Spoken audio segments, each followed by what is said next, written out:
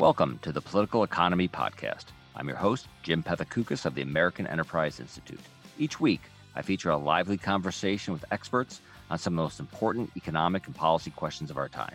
If you enjoy this podcast, please consider rating and reviewing it on iTunes, Google Podcasts, or Stitcher. Ratings and reviews really help with the podcast visibility, and I always appreciate the feedback. Thanks, and on to the show. Today, many observers on both sides of the aisle think that slowing down growth and innovation would be fine. Life today is pretty comfortable, so why do we need to keep on innovating when that can only disrupt people's lives? My guest today is Professor Arthur Diamond, and he argues that this view is short-sighted. Innovative dynamism, as he calls it, has made us much richer, healthier, and overall better off in the long run, and it will continue to do so as long as we don't make the mistake of accepting stagnation for the sake of stability. Arthur is a professor of economics at the University of Nebraska-Omaha, and he's a senior fellow for the American Institute of Economic Research. He's the author of Openness to Creative Destruction, Sustaining Innovative Dynamism, released last year. Arthur, welcome to the podcast. Well, I'm happy to be here with you. Now, I have a bad habit of telling authors what the title of their book should be. And I'll say, well, you've titled it this, but maybe shouldn't it be that? But you maybe have jumped the gun on me and have already done it, because even though the book is called Openness to Creative Destruction, you're not a terribly big fan of that phrase. So why don't you tell me what that phrase is and why you're not a big fan of it? Well, creative destruction was a phrase that Joseph Schumpeter is well known for. And it was his view of the way that innovation occurs in societies. And it was part of his general account that innovation is what results in human betterment, and especially for betterment for the least well off. And it's a phrase that has caught the attention of a lot of people since he first wrote it down. And I think that's because it's a paradoxical phrase. It's got the creative, positive part, the first word, and the destructive part on the second word. And I think it does capture an element of what is true about the process of innovation. That is that there are some costs. But I think it overemphasizes the costs. Deirdre McCloskey, she taught me a little bit about how to write. And one of the things she emphasized is what you put at the end is what's emphasized the most. So I've always been conflicted, as you say, about whether I should use this phrase or not, because what it emphasizes is the destruction part. And what I want to emphasize is the creation part. And I became more conflicted as time went on with this project that went on for many years, because one of the main lessons I think I learned is I always thought there was a balance between the creation and the destruction, but I thought the creation part was what dominated. Over time, I felt that even more strongly. I felt that the destruction part was much smaller than what I had originally thought. I think that was one of my own main self-discoveries in the process of doing this research. So I had a different title for a while. I used the phrase innovative dynamism, which I think is a more positive way to describe the process than creative destruction. But I was convinced by the editor and by an entrepreneur who read my book that if I'm going to communicate effectively what my book is about, I need to use the phrase that most people will recognize, which is the creative destruction phrase. Now, to me, it's not just that because the last word tends to be emphasized, people think destruction. To me, the problem is also that it seems like it creates it's a zero-sum formula, creative destruction, that you have some creation, and you have destruction, and and at the end of the day, they all kind of net out, and we haven't made any real progress because things are being created while things are being destroyed. But in the end, we haven't made any progress. Where I think innovative dynamism suggests a positive sum game, that we're moving forward, that we're progressing. I certainly agree with that. Maybe I have heard this phrase creative destruction. I know I've heard it so many decades that for me, what immediately comes to mind are the kinds of examples that Joseph Schumpeter would have given, like railroads replacing wagons and cars replacing railroads and television replacing radio. And when you start thinking of those kinds of examples, replacing everything, and smartphones replacing everything on my desk, right? Exactly. Yeah. And so if you have those kind of examples that immediately come to your mind when you hear the phrase, then you're not thinking zero-sum game, because you're thinking the new is in each of those examples better than the old. So we're moving forward. For me, what came to mind, probably because I'd had Schumpeter in mind for so long, was that there are some costs, and they're not trivial costs sometimes, to the people who are embedded either because of their jobs or their investments in the old technologies that are getting replaced. And part of what I argue in some of the chapters of the book is there are those costs, but they're smaller because people who have jobs in the old sector can often transition seamlessly to the new one. If you take the car example, the people who are making wheels for the cars had previously been making pretty similar wheels for the wagons. So the people who were the accountants for the wagon company could still be accountants for the car company. We sometimes in our mind overemphasize the costs, and that's one of the lessons that I try to express. But I never thought of it as being a zero-sum game, even when I used the phrase creative destruction. But I do agree that that's a strength. If I'd stuck with the title that I was at one point pushing for, the innovative dynamism, has no suggestion of the zero-sum, which might have been made it a stronger title. I may, and throughout our chat, I may use the terms interchangeably. I may emphasize one or the other. Who knows? I'm good. Okay. Now you write that creative destruction really flourished between about 1830 and 1930, a period where we had the Industrial Revolution really kick in. We had big changes in people's living standards. But before we get to that period, what about the period before that? Was less dynamism and change possible back then? Or was there plenty potential for change, but societies didn't tolerate it as much? Well, I think there were other earlier times when there was creative destruction going on, and I don't want to have it chiseled in stone in people's minds that it was this period that you mentioned from the late 1800s to 1930. I borrowed that period from somebody who I thought was authoritative as a kind of a rule of thumb. Phelps, the Nobel Prize winner, has a nice book that has some overlapping interests with mine, where he identifies that as the main period, and I think he's basically right. There's a nice book by a guy named Charles Morris called, I think, The Dawn of Innovation, something like that, where he looks at the earlier period in the United States before the period I identify, and he finds a lot of innovation, and some of the examples I use in the book are from that earlier period. And so I think it's a matter of more or less, not either or. And I think you can go even further back. You can find creative destruction. You can find significant periods of innovation in other societies earlier. I think in the original Industrial Revolution in England, there was a lot of entrepreneurship and what I call creative destruction going on. You can even go further back to Florence in the period of Brunelleschi and Ghiberti, which I mentioned briefly in the book, was a period when there was a lot of dynamism and vibrancy and creative destruction. So it's happened at different places. In the past, though, it was sort of wasn't sustained. We had Carl Benedict Frey on here last year, and he made the point that good ideas in the past would get quashed by guilds and the government to protect the status quo.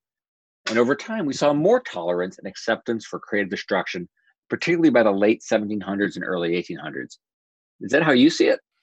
I do, and it raises a really important puzzle that I don't have a great answer to, which is why at certain times was it allowed to thrive and at others not. This is a big issue that Deirdre McCloskey has tried really hard to answer, and she identifies tolerance of a society in broader respects as being a key variable. Tolerance and respecting the business person, the entrepreneur, dignifying that is the word that she uses, and right.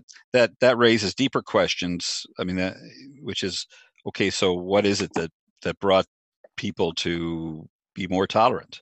Why were the Dutch more tolerant than the Spanish during that period of time in the 1400s and such? And why did people choose to start respecting and dignifying the entrepreneur?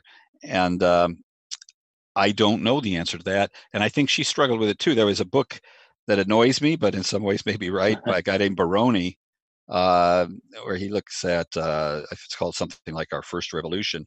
And he looks at the guy who came over from Holland to take over in England and is given a lot of credit for the glorious revolution that people think sort of set us on the path to the freedom that brought about the prosperity of the United States eventually. And his basic bottom line is there were a lot of happy accidents. He said this guy really wasn't fundamentally interested in freedom. He was interested in not having the Catholic French king take over the whole world and impose Catholicism. And he says that a lot of things could have gone wrong. When his fleet left from Holland, they were leaving in the period of the stormy season. If a big storm had come up, which frequently happens, he wouldn't have succeeded in making it to England, and freedom might not have prospered, and we might not have been where we're at now. So I don't know if it's by chance, and I'm afraid it might be to some extent. One of the things I remember McCloskey saying back when I was a student of hers a long, long time ago was that it may not matter as much why something originated as what preserves it. And once we stumbled into something, if we recognize that it's a wonderful thing, hopefully we have the wisdom and the savvy to find ways to defend it and keep it going. I mean, that is my concern. I'm worried that maybe we're not as tolerant of creative destruction as we used to be. There seems to be a lot of concern right now that maybe we've had too much disruption from trade and automation. People look at decimated towns in the Rust Belt and they think we need more stability. And maybe stagnation isn't such a bad thing. I think most people in the United States, at least, and maybe in other parts of the world too, are still embracing innovation in their role as consumers, at least. One of the things that impressed, I remember reading about a couple of biographies of Steve Jobs, and he was on a trip with his family somewhere in the Middle East. And one of the things that impressed him were all the young people who were on their iPhones. And he said that sort of, it was an epiphany for him that people everywhere want the same thing, at least in the role as consumers. There's a guy named Amr Bade who's written about more about the United States. He's not from the United States originally, but he says one of the things we have here is we have venturesome consumers. And he said, we emphasize the entrepreneurs, and he thinks that's entirely appropriate. He's written a wonderful book about entrepreneurs. But he says one aspect of our success that we don't emphasize enough is that it's not just enough to have people creating. You have to have people who consume and are willing to take a chance with what's being created, and we have that here. And I think so. I think as consumers, we're all, most people are still all in, especially in the United States. Where there's the rub in the direction that you're suggesting is, what about us as workers?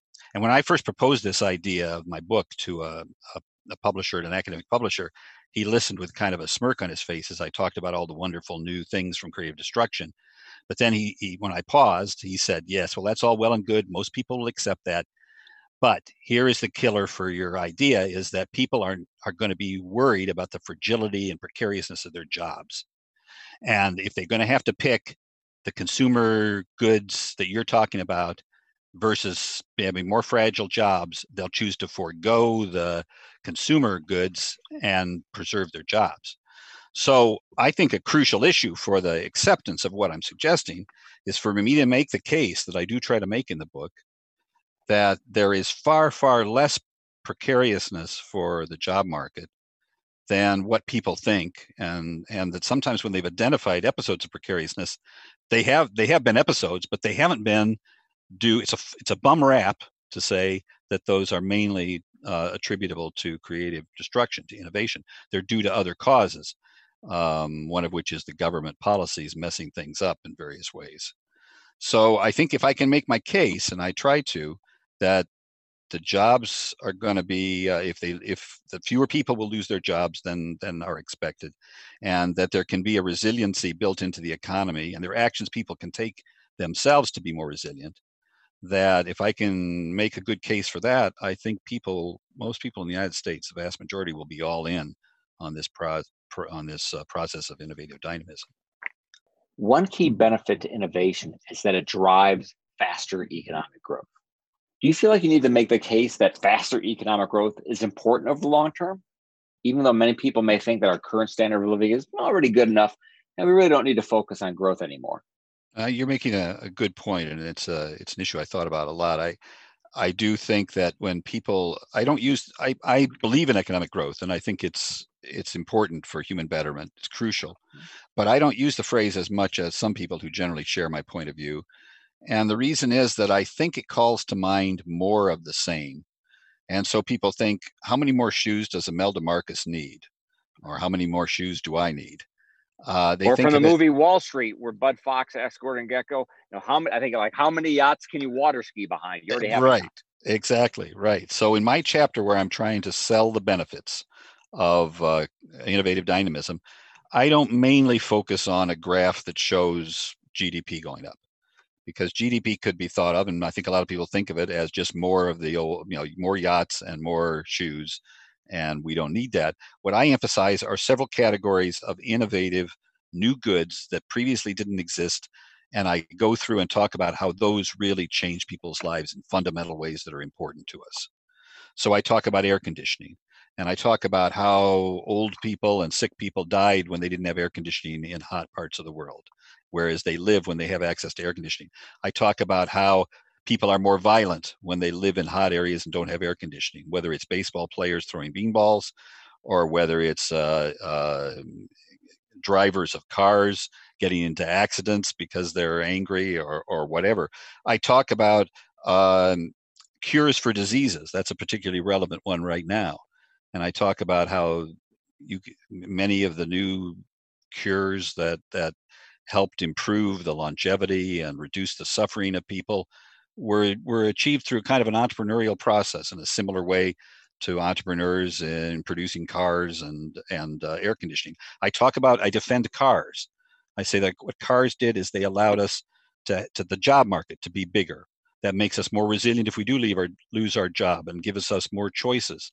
It makes it safer, because if you're getting into a car in a neighborhood you'd rather not be in, that's better than having to wait for a bus in a neighborhood that you'd rather not be in. I talk about light, illumination. I talk about how people's lives were constrained and limited before they had electric lighting, the hours in which they could work, the leisure activities that they had. So I try to be concrete in talking about specific big jumps, leaps, breakthroughs that make people's lives better. And I suggest that the process of innovative dynamism allows us to keep what we've achieved in that, but also to continue to advance and come up with new and better in ways that will make people's lives better. Part of what I argue in the book, in the early parts of the book, and my editor said this made it too philosophical, and so he wanted me to cut it down. But part of me is at heart a philosopher, so I struggle to have it in. But I made arguments about what it is people want, and I say there's two levels.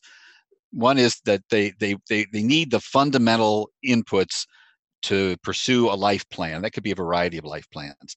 And so I say health is important, whether you want to write the great novel, whether you want to live a peaceful life on a desert island. There are all kinds of life plans where certain fundamental goods are necessary, like, let's say, health. But then I say there's another set of life plans that I personally think are more likely to lead to happiness. It's a narrower set, the kind of things that Abraham Maslow identified. And these would be sort of the top of his hierarchy, where he said human beings are most happy if they have the basics, but then if they also can pursue a self-fulfilling, creative, meaningful life. And I think that the basic goods that I emphasize, things like air conditioning, cars, health, I think often you can make good arguments. They serve both at the fundamental level for a huge variety of life plans, but then also the more narrow set of plans that I think are more likely to lead to happiness. And I think we need more of that. Some people, I couldn't believe this, but I argued for greater longevity in one of my seminars once, and I had some students who were against it. And I thought there's so many more things that you could do that would be exciting and fun and fulfilling. And wouldn't it be nice to have an extra 20 years for each of us? And I still think that or even just an extra, or even the same lifespan, but those last 20 years maybe be, a little bit healthier, where absolutely you're still sharp, mentally sharp. You still can exactly. Bend over and pick something up without clutching your back. I didn't say it, but I meant I would certainly want to say an extra 20 years where you're not in the nursing home, but where you can do the things that you want to do that allow you to be as you said. One concern of mine, you mentioned the pandemic, is that will come out on the other side overly cautious, very risk averse. That you have a lot of money flowing from the Fed and from the federal government to keep companies solvent from going out of business. And I'm wondering if we're on the other side here, if we're not going to have a problem with a less risk-taking society, a society less tolerant of creative destruction, and a society where you have, I guess, I guess, a zombie economy. Too many zombie companies that should go out of business, but we're not going to let them. Are these crazy concerns of mine, or do you think they have any validity? No, I think that they're reasonable concerns, and I don't know how we're going to emerge. I am hopeful that it's at least possible that we can emerge with people feeling more strongly favorably toward entrepreneurship. I think it's partly going to depend on how how we look at what solves the problem we're facing with COVID-19. And the question is, many people have argued that we're having problems because we don't have enough central planning. And I think a good case can be made, and I've tried to make this in a couple of op-eds I've written recently, that the problem is too much central planning, not too little, and that we need to rely more on the entrepreneurs who are in the trenches on fighting COVID-19. Um, there was an expose, I would call it, they didn't call it this, in the New York Times a week or so ago, about the World Health Organization and how they dragged their feet on admitting that there was substantial symptomless transmission of COVID-19. And they didn't just drag their feet for a week or 2 weeks, they dragged their feet for like 4 months, because there was strong evidence starting the end of January that there was substantial symptomless transmission. And they were sending out directives saying that, you don't have to worry about it, there's not much of that. And that has big implications for what people do in terms of like masks. Masks are much more important if they're symptomless. And masks, in terms of everybody wearing masks, are much more important if there's substantial symptomless transmission. So this, in effect, they were as close to a central planning organization as we have for this, and they have botched it big time in a way that I think substantially extended the length and severity of this crisis. So I think what we need to do is, we need, those of us who believe that entrepreneurial innovation is important, need to be looking at what's going on and need to be using our best attention to say, here's what we think has helped solve it, and here's what we think has hurt. And I think it'll come out favorably to entrepreneurs if we do that. But some people would say not everything's the World Health Organization. And they'll point to planners in Beijing who seem to be doing a fantastic job getting China to catch up to the US, or even move ahead of us in some sectors. So is there any merit to the central planning model where you pick the companies and sectors of the future and put government on their side? Yeah. Well, I think part of the central planning model, and certainly it was with China, is that they are suppressing the opinions of people who don't agree with what the central planners are saying. And there was the case of that heroic whistleblower in Wuhan, who they actually sent the police to get him to shut up, who was trying to say, hey, we've got a virus here that's a problem. And there are reasonable people who think that if he had been allowed to speak sooner, more widely, and they had allowed that word to get out more, it wouldn't have spread as much, both in China itself, but also to other places like us. Now, you're asking the question, though, more broadly about industrial policy, and I think the failures of industrial policy are much greater than people understand. And in China itself, I'm not a scholar particularly of China, but I try to read up about what's going on there. And it seems to me like they have been propping their economy up for a long while with overinvestments in things like real estate. And there's a whole bunch of not the 2 or 3 biggest cities, but the next tier down, that my understanding is have large sections of unoccupied, expensive apartment buildings that people have invested hugely in. I think I saw a figure a week or two ago that something like 78% of people's assets in China are in real estate, which is at least twice what it is in the United States, I think. And it looks like a house of cards that is ready to fall. Now, I know it's been said for a while and it hasn't fallen yet, but I still believe it's going to fall, because it seems to me like what they're doing is they're not.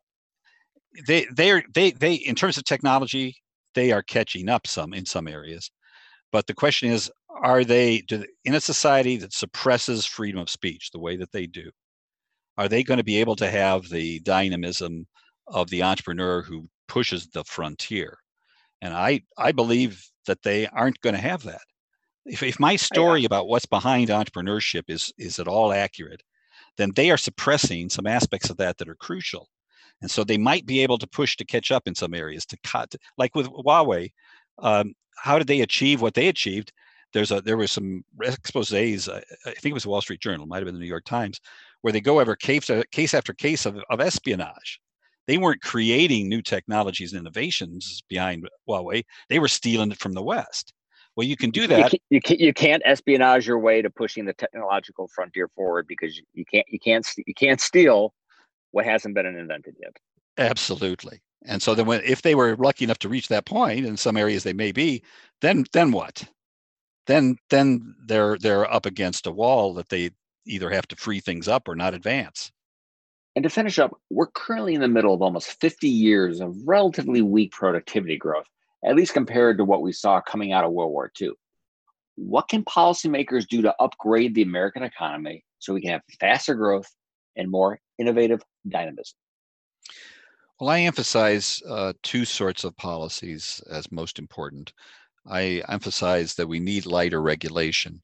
We have had a growth of something called the precautionary principle, where increasingly you have to prove that what your innovation will not possibly cause any harm.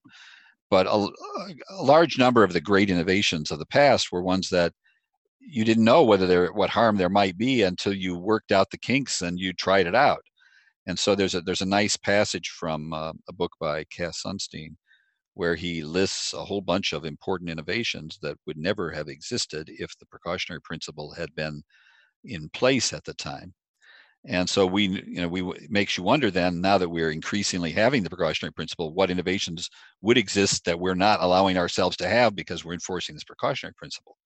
So I emphasize less regulations, lighter regulations, as one of the key policy directions. If we want more innovation, if we want to have faster growth, if we don't want to have stagnation. Another policy emphasis is we need to keep taxes lower.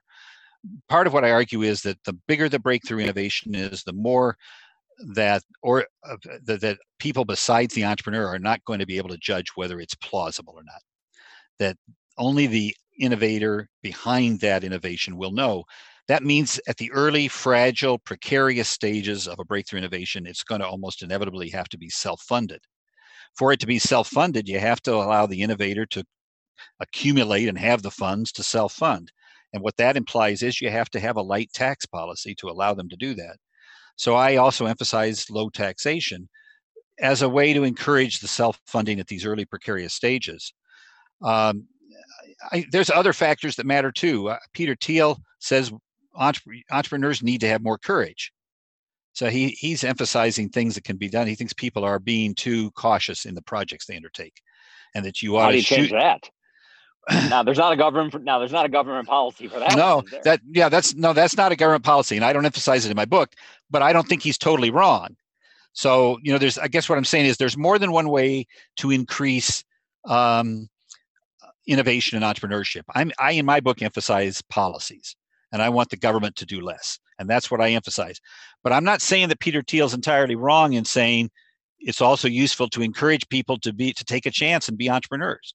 It's also useful to do what Deirdre McCloskey says, and say that what one thing we need to do more of is to honor, dignify, and praise entrepreneurs. I don't do as much of that or as much of the telling people to be courageous as McCloskey and Thiel do, but I'm not saying they're totally wrong. I think there's something to what they say, but I'm emphasizing that the government could get out of the way more, and that would help a lot. And so I think there's more than one way to contribute to making innovative dynamism prosper again, and to make human betterment move forward faster again. My guest today has been Arthur Diamond. Professor Diamond, thanks for coming on the podcast. I enjoyed it. Thank you.